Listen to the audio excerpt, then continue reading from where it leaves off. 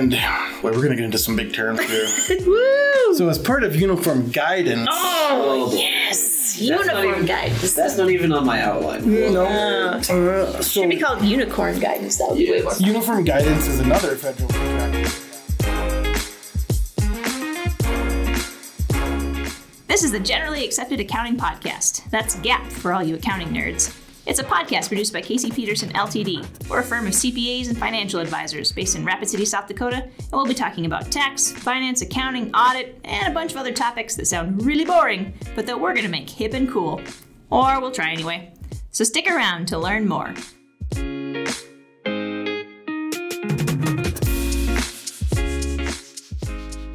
Audit versus review versus compilation versus agreed upon procedures. Then there's attestation and internal controls and compliance and cash versus accrual. What is all this jargon anyway? Well, today we're talking with CPA and income partner Devin Paff about the audit process for nonprofits. In addition to all those terms, we'll talk about how organizations can prepare for their audit, what they can expect from the process, and what happens when audits are all done. Stick around to learn more.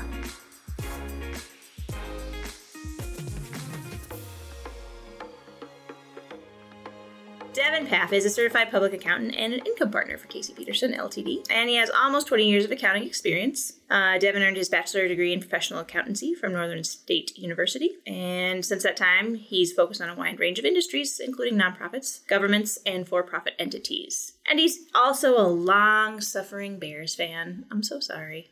Is that also 20 years? Is that longer? Is that your whole life? Longer. Welcome, Devin. Thanks for being Super here. Bowl shuffle. Oh, well, I mean, if ever you were going to pick a team, that would have been a year.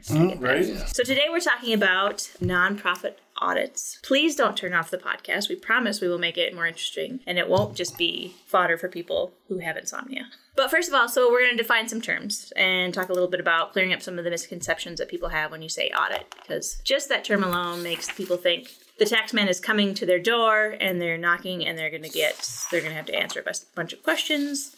But that's not quite what it is when we say audit. So before we talk about that, there are audits and reviews and compilations and agreed upon procedures. Yes. So let's talk about that. What is the difference between all four of those things? You can pick whichever one you want to start with. Start wherever. Well, all right. Are you sure this is going to be boring for everybody? No, it'll be a good time. We'll make it fun. If you make it too exciting, I can edit it down to be more boring. So, Crank it to 11 and then we'll dial it all back. right. Compilations are, we're going to take the data you provide and put it into financial statements. We don't really do any attestation work on that. We do not need to be independent, but if we're not, we do have to disclose that on the financial statements. Okay. A review is going to give you limited attestation work where we're going to come in and do some analytical procedures. It's not going to be as in-depth as an audit, but we do need to be independent and we will be able to provide limited assurance on those. Okay. An audit is, we're going to come in, that's going to give you the highest level of assurance. We're going to come in, we're going to confirm balances. We're going to do a little bit more in-depth work. We're going to look at your internal controls. We're going to look at a few other different areas. And that's going to give you your, as I said, your highest assurance. So yeah. Okay. And it's going to, the agreed upon procedures, AUP, is we will do what you tell us pretty much. We do need to be independent. We'll come in and say you want us to look at 10 cash disbursements. We'll come in and pick 10 cash disbursements. We'll do that. It's something that we can help you come up with maybe what you're looking for if you have an idea. Otherwise, if you know what you want us to do, it's all spelled out and we do exactly what's on our engagement letter. Okay. So when you say that we need to be independent, what does that mean exactly? Like, we're not just an independent country. What does independence mean? It means, in layman's terms, Yes. it means we can't really have any relationship with anybody in management or in the financial decision making, and that would include boards as well, depending on what their role on the board is of an organization. So you couldn't be related to a president of a nonprofit or something like that if you were doing the review or whatever required us to be independent. Correct. Okay. We need to be independent in form, is what it's called, and then also in appearance as well. So if it even appears like there might be an independence issue, we probably try to steer away from that a little bit. Okay, gotcha. So it is sort of something that we've noticed that nonprofits tend to come to us and they say, hey, our board said we need an audit. But that isn't necessarily always the case or the best procedure for them, right? Most of the time, correct. Okay. We try to help the nonprofit organizations walk through that and figure out what they really need. An audit is time-consuming and expensive, and it's not going to get any cheaper anytime soon. So a lot of times, depending on what they're looking for, we can do a review, or even sometimes an AUP if they're looking for some independence and some like that we're gonna be able to attest that yes, these are accurate correct financials. or materially correct. Part of the reason it seems like that nonprofits want an audit is they think that it will catch fraud. Is that also correct? That is correct, but that is not correct. Our audits, we design our audit, we do what's called a risk-based audit. So we come up with what we feel the nonprofit's risk areas are, and we look at those a little bit more. But we are auditing, we come up with a materiality level as well. So we're auditing at a materiality level. We're not looking through every transaction that happens. And the materiality level is basically what they have provided as far as documentation. All of this is kind of based off of mathematics. Okay. Who knew there was math involved? So numbers. There's math involved. I was told there would not be math involved. We will kind of determine what we feel like is maybe the riskiest area, whether it be revenues, expenses, assets, kind of what the end user of the financial statements want, and we'll base materiality on that. Okay. And it's based on a certain percentage of what we, if we feel it's the entity's a little bit riskier, if it's a new audit, if it's somebody we've worked with time and time again, we might drop the materiality again because we know them well enough. If it's new, so we can play with the numbers a little bit, but it's kind of already, like the percentages that we use are already predetermined. Oh, okay. And then we tend to look at areas and items that are over that materiality level. So if you read our financial or independent auditors report, we will state that we feel these are materially correct, and that's what we mean by materially correct. We haven't looked at every transaction. We're not going to look at every transaction, but from the testing that we've done, nothing needs to be changed that'll materially affect the end user of the financial statements. So nothing looks particularly weird where we would question it. Mm-hmm. Because audits themselves actually only capture a tiny percentage of fraud. Can't remember what the number is. I don't know the number. It's a lot lower than anyone would expect, and we'll find what that number is, and we'll throw it in the show notes. Sure. Yeah, that sounds like a thing we can do. Yes. Okay. For sure. We do have a duty that if we do find fraud, that we need to report it. So we will do that, but we're not doing our testing to look for fraud. So a couple other terms that we wanted to find are cash versus accrual. So that's basically how an organization spends their money, sort of. Tracks their money. So what is the difference between those two? So there are actually several different bases of accounting. So these are the two, what they call bases of accounting. These are two different types of bases of accounting that we generally deal with the most. And it's about when you track your revenue and expenses, when you record your revenue and expenses. So in a cash basis, you are not recording your revenue and expenses until you were either receiving the cash or sending the cash out.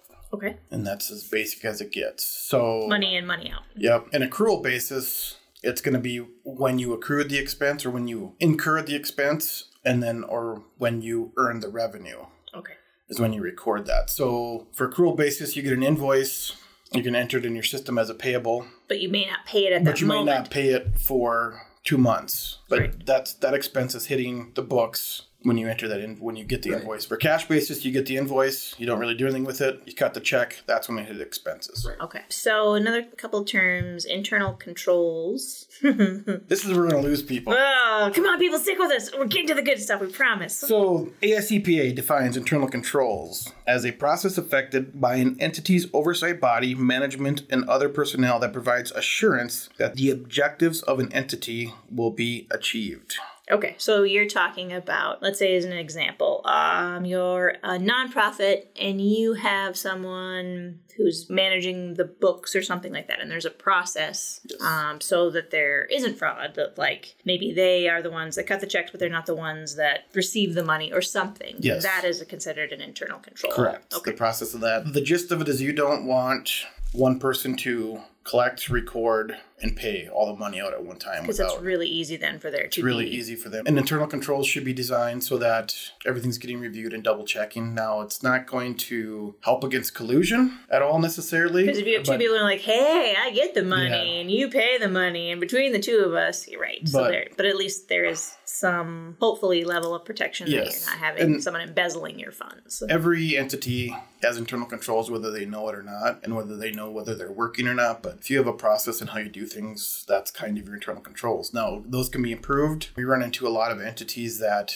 they're doing the best they can with what they have. Especially in the nonprofit sector. Nonprofit, yeah. If they only have one or two people in the office, it's very tough to segregate everything. Yeah.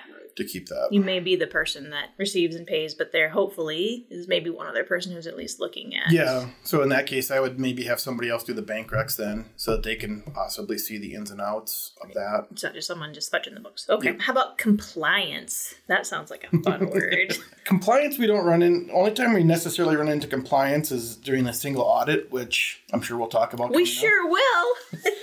And that's just, it's basically just complying with the laws and regulations that are out there. For nonprofits, you're going to have some of that with your private grants that you get possibly, where you're going to have to follow the stipulations of the grant agreement you signed. Okay. So you could get a 3-year, $100,000 grant, but it's going to have to be like you need to show something at each quarter or annually or whatever. That would be considered compliance. Okay. Yes. Our audits do a little bit of that, but we're more concerned, I guess, on the financial side of things if it's not a single audit. Okay. Because we don't want to get bogged down in trying to figure out, like, hey, this is what your grant said you had to do and you haven't done it. That's a whole different thing. Which we do look at some of that once we get into revenue recognition, which we'll talk about. Absolutely. Let's talk about revenue recognition. What is revenue recognition? So in the last couple of years, new accounting standards have come out on how you're actually going to recognize your revenue. It's not just, hey, here's some revenue and I recognize I've got it. It's a little bit more in depth than that. It affects nonprofits way more than it affects governments. And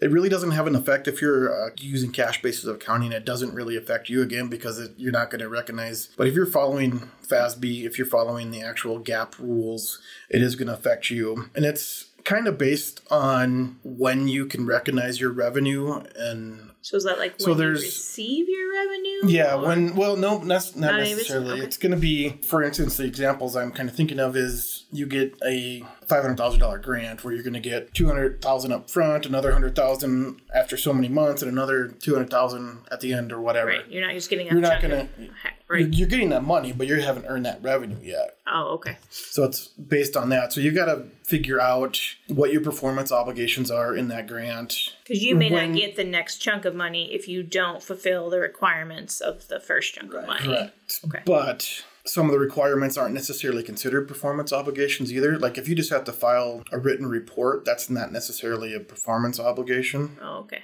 So gets quite in depth. So if it's determined that there's no performance obligations, as you get that money, you're recognizing that revenue. Okay. Which for a nonprofit can open up a whole nother can of worms. Well, yeah, because you're trying to balance when you're getting the money, whatever's required for you to keep the money and get the next chunk of money. You're going to want to talk to your granting agencies. The best way to do it is if you could do a reimbursement basis, which most all of the federal on the federal side of things, if you're getting federal money, that's how a lot of that is. Like, I spent the money, now you pay me back for what I spent the money, here's what I spent it on. Okay. Here's your money back for that. It's almost like a credit card. Yeah, so you know that you've earned that revenue. Right. Because, I've fulfilled the requirements of what you were going to give me the grant for. Yep. Now pay me my money. Yeah, whereas with private organizations, private foundations and stuff that are giving money, it's usually like, here's a $500,000 grant, here's some money here, here's some money here, here's some money here. And depending on how the grant's written, it could be very vague, and there might not be any performance measures at all where, you're recognizing that revenue right away, whereas there's a cloudy area there. It gets a little gray in there sometimes, and as accountants, we don't necessarily like gray. I mean, no, black and white. We like that's what color Excel is. Debit and credit, and so it's something to keep in mind. Okay. It's new in the last couple of years. So makes so you would think make your life easier. And hey, I'm getting some more money to help with the thing that I'm trying to do can cause more headaches because of all of the requirements around keeping it or earning it or getting the next chunk of it. Whereas 3 or 4 years ago, you get the money, you put it in deferred revenue, which is unearned revenue. Right. And as you get expenses, then you accrue it. Now they've changed. There's a whole 5-step process. I didn't want to get into all that with you guys. It's like a 12-step program, but somehow worse. Yes. With numbers. With numbers and math involved. Oh, no. All right, so let's talk about it. What is a single audit as opposed to a not single audit? A double audit? So it's called a single audit because of legislature that I was named after. Oh, okay. I believe. And that's been around since, that term has been around since before I started here. It started when I was working at the school district, so I dealt with it for quite a while, probably 10 years now, 11 years. So it isn't necessarily something that goes back forever, but it is within the last couple decades? Yeah, they used to test everything a little bit different. Now they call it a single audit because it was supposed to make things easier to audit. How'd that work? Typically how any other legislation works. That's not a comment on the government. It's not the government. So essentially what it means is if you expend over $750,000 in federal funding in any given year, you are required to have what they call a single audit, which in a single audit, it's a little bit more in-depth than just what we would come in and do a regular audit on. We are going to come in and look at what we determine to be your major programs, and what we mean by major programs is your grants that you've received, your major grants that you've received. So if you get money to, say, run a after-school program or something like that, then it's several $100,000. That is considered a major program. Could be. Okay. There's steps that we have to go through to determine the major programs. Okay. So there is actually a process of whether or not something is considered a major program. So, and some of it is auditor judgment, and some of it is the government tells us this hasn't been audited in the last 2 years, so it'll need to be audited this year, so it's a major program. Things like that. So in the single audit, we are going to test compliance. We are going to test controls. Okay. We're not going to give an opinion on controls, but we will test controls and make sure they're in place and effectively working. We get the compliance from every year. Can't wait. Every year, the government puts out what they call a compliance supplement. Oh, of course it is. And it's about 3,000 pages long. That's not a supplement. Supplement is like vitamin B, vitamin light A, reading. some light reading. Yes, light reading. And it lists the majority of the federal programs, the federal grants that they're getting out there. Oh. And it lists the areas of compliance that they want us to look into. So every year we have to brush up on what these new Well, they typically don't change from year to year necessarily. Okay. Like the compliance side of things. Is there a supplement to the supplement that says what's changed? There is, yes. Okay. There is, like the beginning of the supplement is, if you look at this grant, this has changed from last year. This used to be applicable. This is no longer applicable type thing. And we're going to get into some big terms here. Woo! So as part of uniform guidance. Oh, yes. Uniform guidance. That's not even on my outline. No. Should be called unicorn guidance. That would be way more fun. Uniform guidance is another federal directive that it was supposed to bring all the federal entities in together to come under one standard set of rules. Okay. Now, not all federal departments have exactly said, yes, we're going to follow. Of course. Why would they do that? Why would you? So it really hasn't changed a whole lot. But on the uniform guidance, and the actual term is Uniform Administrative Requirements, Cost Principles, and Audit Requirements for Federal Awards. And there are just one or two other listeners.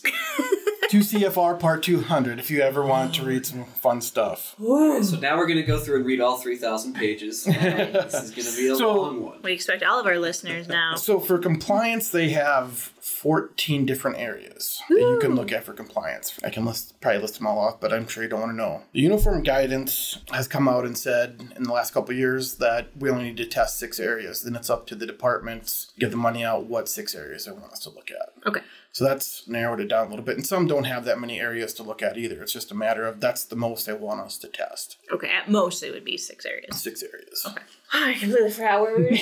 We're talking about compliance. We're talking about compliance. We're talking about a single audit. Okay, so you have a single audit. You come in. It's not as simple as it sounds. You're looking at major programs. You're looking at compliance. You're looking at their controls, testing all of those sort of things. And how often, or how do you know, or how does an organization know if they need a single audit? if they've expended over $750,000. Oh, that's where the $750,000 comes in. Okay. And a lot of this came about in a lot of organizations previously that did not have to have a single audit when they received all the COVID money. Right. Suddenly that triggered, they were receiving a bunch of money and they might have to... We haven't seen, I don't believe, a lot of nonprofits that have had a single audit triggered. Okay, just because that's a kind of high bar to clear with the $750,000. And they didn't really get the type of funding that everybody else did. Okay. That we've seen, because your PPP loans don't count towards single audits. Oh, okay. I mean, there's a lot of other money out there. We have some hospitals, which is a whole other discussion, but we'll have some of those that are considered nonprofits that'll end up having some, because they got some money through Health and Human Services. Sure. They got big, some of them got pretty big, millions of dollars. So they'll end up having, and that's a whole, it's not even necessarily a single audit. That's a whole process into itself. So. Okay. So how about a non-single audit? Just a regular old audit? Like a married audit. Married filing jointly audit? Yes. That is still intense, but it's less intense. And we usually do those in conjunction. So if you have a single audit, if you've never had an audit before and you qualify for a single audit, you're going to need to get a regular. Oh, so you have to have both. One is just having a single audit is not enough. Correct. Okay. There, we're going to come and look at your financial statements. We're not going to go quite as in depth, because when we say we're testing compliance and we're testing internal controls in the single audit, we need to document what your population is that we're looking at, and we need to document the samples that we're looking at. So like we have, again, charts and all this stuff saying your population's this is what your sample size, this is the number of items you need to look at to be able to say, yes, these are in compliance and these are internal controls are working. In our regular audit, in our financial statement audits, we don't necessarily do that. We're going to come in and maybe do what we call walkthroughs. We'll look at 2 or 3 of those transactions on their own, just to make sure that you have internal controls in place and you're following them. We're going to look at a few things in compliance maybe, but we're going to confirm your cash balances. We're going to confirm, if we find it necessary, we're going to confirm your accounts receivable depending on the type of organization and what you have for accounts receivable, because that's a required audit step, is to confirm accounts receivable. But so it's just a little bit higher level, I guess, where we're looking at more things at a materiality level, whereas when we're going through our samples for testing internal controls and compliance, we're just randomly picking transactions at that point, where we're not taking necessarily materiality into play. Okay.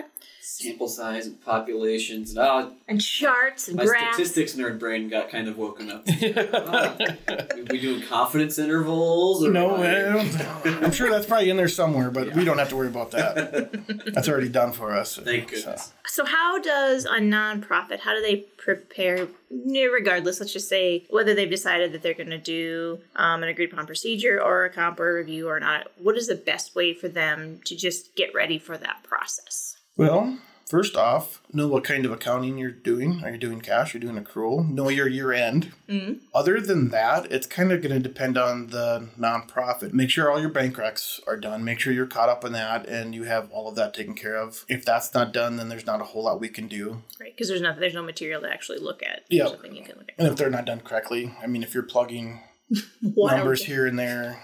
Wild guesses. You gotta have something reliable to test against. Yes. We're not going to be able to say, yes, we think that these are, good financial statements. So there's processes. Whatever you do at the end of the year to kind of close out your books, if you're adjusting from cash basis to accrual basis because you ran cash all year, make sure you have all those done. Make sure if you're an accrual basis, you have all your fixed assets recorded, your depreciation ran. Make sure you have all your receivables booked. And there's forms out there that can kind of help you with all of that and kind of help you with your year-end closeout and making sure you kind of have everything ready to go. And in fact, what a great place for us to plug. On our website, we have caseypeterson.com. There's a resources section, and on that are resources that nonprofits and different entities can use to help get ready for their audits or reviews or year-end. And you can find all of that on our website, so check that out. And we'll, again, throw that in the show notes. Is there anything like setting expectations with staff of a nonprofit, or just so that they have an idea of what to expect from the audit process? Typically, when you have an audit with us, not necessarily the case with reviews and compilations or anything like that, but when you have an audit with us, we're going to try to come to your office at least at least 2 weeks in advance. Okay. Sit down, talk with you if there's any changes over the current year. If you're a new client, we need to go through all of your internal controls to make sure we have all that documented, make sure we know what we're testing and looking at. Kind of like a little pre-interview kind of thing to set the stage. Okay. Yep. We're going to probably do what we call fraud inquiries, which is, although we're not looking for fraud, we do talk to different individuals in the organization to see if they have any areas of concern that they want us to look into. Like something just didn't sound right or feel right here. Would you at least take a look at some of this information in these records? And then we'll probably try to do our walkthroughs at that time too, or if we're doing a single audit, we would probably do some of our control and compliance testing there as well, just to kind of... So we try to make it as in-depth as possible right away. We'll get your board of directors or, meeting notes that you have throughout the year, because we need to read through all those. Copies of any new documents that we need, any new grants you've gotten, any new loans, any other commitments like that, we would take hard copies of, because we keep those until they're... Up to 7 years, is that what? Well, we keep them what we call our perm file, so they'll roll over from year to year. So we have until it, if it's a grant, until the grant money's up, or if it's a loan until it's paid off. But yes, it'll always be in our audit files. So for the 7 years that we have those. So that way, if the next year that we go to do the audit, we can refer back to some of the historic documents. Okay. Yep. We're gonna probably ask for your trial balance and your general ledger, because we'll need that before we probably do any of our walkthroughs or our control testing. So we'll need that a little bit in advance. And there's some setup that we need to do on our end to get that ready to go through. We will ask for your CFA, Schedule of Expenditures of Federal Awards, if you have one. Oh. And that's what we use to determine if you're going to need a single audit or not. Okay. And a lot of clients don't necessarily know how to do that or put that together. So that's something we might have to do for them if we figure out that they need a single audit, which happens when you're in the middle of an audit and be like, oh, this is all federal money. Oh, we need to look at this. Fun. This is getting a little longer. So those are the most of the pre-planning stuff, board minutes, and make sure that we're going to be able to access your employees to ask your questions. Make sure every entity is a little bit different. Some want all the questions to go directly to one person. All right. Other people will say, well, that's so-and-so, go talk to them about it. So it's just all a matter of what they want us to do. So how long from, we'll say start to finish, although there's lots of steps in between, does an audit typically take? Perfect world? Sure. Let's pretend it's a perfect world. Perfect world, we could probably, depending on the size of the audit, we could probably get it done on maybe 6 weeks. Okay. Perfect world. Perfect world. More regular, actual, realistic world? We're pushing 8 weeks to 10 weeks probably. Okay. So it depends. It does help if you have all of your financial everything ready, that it's going to go faster. If you have access, if the auditors can talk to staff and ask questions and things like that, it will actually go faster. Yes. If we don't have outstanding items hanging out there, and it'll depend on the time of the year. Sure, because if it's like anything, there's a busy season, and if it's all during that time, it might take that much longer. Okay. So, what kind of deliverables does a nonprofit or their board get at the end of an audit? What do you get for do? You get the audit report. What else do you need? Woo! What is that? What's in your audit report? Fancy briefcase. Do you have to handcuff it to yourself? So typically, depending on the type of audit. So if we're just coming in and doing our regular audit, you're going to get an audit report. Typically, we put the financial statements together. For the client. We do have some clients that have a third party do that for them, or they do it themselves, and then we just use theirs and just verify that our amounts are matching their amounts and we're all good. Okay. And of course, the note disclosures, that's all required part of the financial statements. So we'll put all those together for you as well. And then typically we'll come present to the board. We'll kind of go over the aspects of what's all entailed in the report and kind of point out a few areas. If we see any areas of concern that, your cash is getting a little bit low, your cash flows have been dropping, the last 3 years, or, you're not doing a very good job of collecting your receivables from what we can tell, some areas to maybe look at. And we have in the past put together some what we would call performance measures to kind of look at that. It's almost like just a goalpost of this is where you've been. Yeah, this is where you've been, and this is where we would typically like to see a nonprofit organization your size, just to kind of discuss that. And the boards that I presented to, they're very different. Sure. Some are very hands-on, some aren't. So sometimes the presentation takes 5 minutes and you can see everybody's eyes gloss over, or the next one, they're asking questions and you're there for an hour talking to them about questions they have or where they need to improve or where they think you need to, like that. So it just all varies. But the other set of deliverables that it's not going to be a report or anything, but we really try to have a partnership with our clients. Sure. We'd rather have you, if you have questions throughout the year, to give us a call. Ask it, because it's going to be a lot easier to do right away than to have us come in 6 months later and you try to remember what you did and us try to help you fix it. So it's kind of important to stay in contact Correct. with your auditor throughout the year, so that it and vice isn't, versa. right? So that way it doesn't come to it's time of the audit. Here are 1,800 questions that we just all compiled. We didn't know what we were doing, so we didn't do anything. Yeah, so. this is going to be a problem. Can we just fix this now? Yeah. So. Okay. Because then we run into independence issues there as well, because there's certain things where, yes, we can't be, when we say you're independent, we can't be part of the board or anything, but we also can't do your work for you either and say, yep, this is... Yeah, because if you're the one doing the work and then checking the work, it looks a little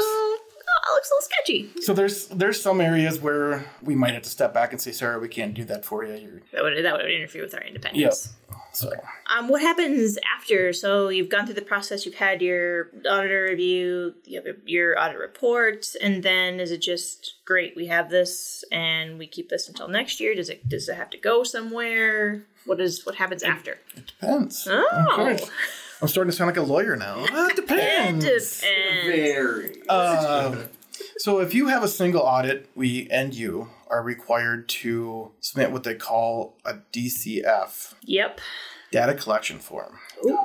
There you go. Look at that. Didn't even have to Google it, kids. I was gonna, because I couldn't remember it. So we go onto this website called the Federal Audit Clearinghouse, or I think it's just Federal Clearinghouse, where we have to input all of your single audit data and then place a copy of the report on there. And then we have to certify that what's entered is all correct. And the auditee has to certify that it's all correct. Gotcha. And then they have to go through some patterns there, or whatever they do on the federal, and then it needs to be accepted by them. It's almost like it's like a glorified version of submitting your tax return, kind of. A little bit, yeah. Okay. So if you're having a single audit, it's that. And then if you don't have a single audit, it all just kind of depends on, kind of maybe sits on the shelf and collects dust.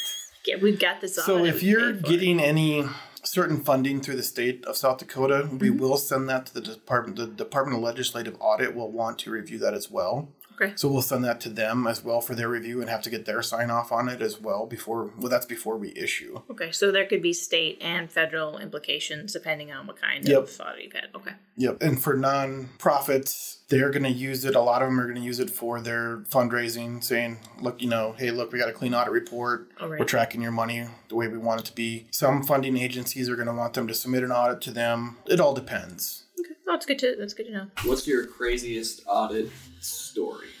I don't really have any. Well, what do you I've unfortunately never found fraud, so. Oh, man. You're so I mean, that's boring. Good, but boring. Yeah. I know, right? What do I enjoy about it? I was just saying, what's like the most enjoyable thing that you've come across or interaction that you've had maybe through the process of an audit? Well, I think for me, it's a lot of it is that interaction with the client, the problem solving side of things where, like I said, we try to be partners with our clients. So to be able to help them with their questions or to point them in the right direction of something, or maybe offer them help in other areas that we can help them in where they're struggling. Sure. And to know that they trust us because they're calling us. They have questions. They're calling us. They're sending us emails. So, just that kind of, I enjoy that aspect of it, to know that we're trusted and they trust that we know what we're doing. We do know what we're doing, but you should trust you in your audit. I should to be able to build that trust with them build that relationship is probably is what I enjoy the most. I like to see, especially with nonprofits that are trying to do good work, and being able to help them make that process a little bit easier and meet their goals. Help whoever their end user is or whatever. I can see that would actually be really rewarding. So thank you, Devin, for being on the show. Again, we have resources on the website under the resources tab at caseypeterson.com. And if you have any questions, you can reach out to us at info@caseypeterson.com. Thanks again, Devin. Yeah, you're welcome.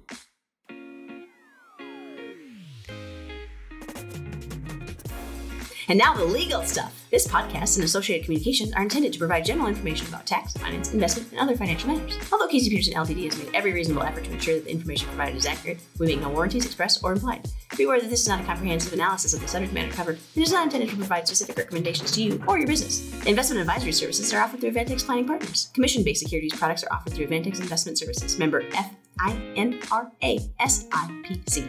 and certain services are offered through licensed agents of Avantex Planning Partners, 3200 Olympus Boulevard, Suite 100, Dallas, Texas, 75019. The Avantex entities are independent of and unrelated to CPS Financial Services, LLP. Although Avantex does not provide or supervise tax or accounting services, our financial professionals may offer these services through their independent outside business. Not all financial professionals are licensed to offer all products or services. Financial planning and investment advisory services require separate licenses. Hey, Evan. Hey, Hillary. Did you know that air used to be free at the gas station, but now it costs $2.50? No, I did not know that. Do you know why? No. Inflation. Oh, that's happening right now. It's timely. It's hilarious. Timely.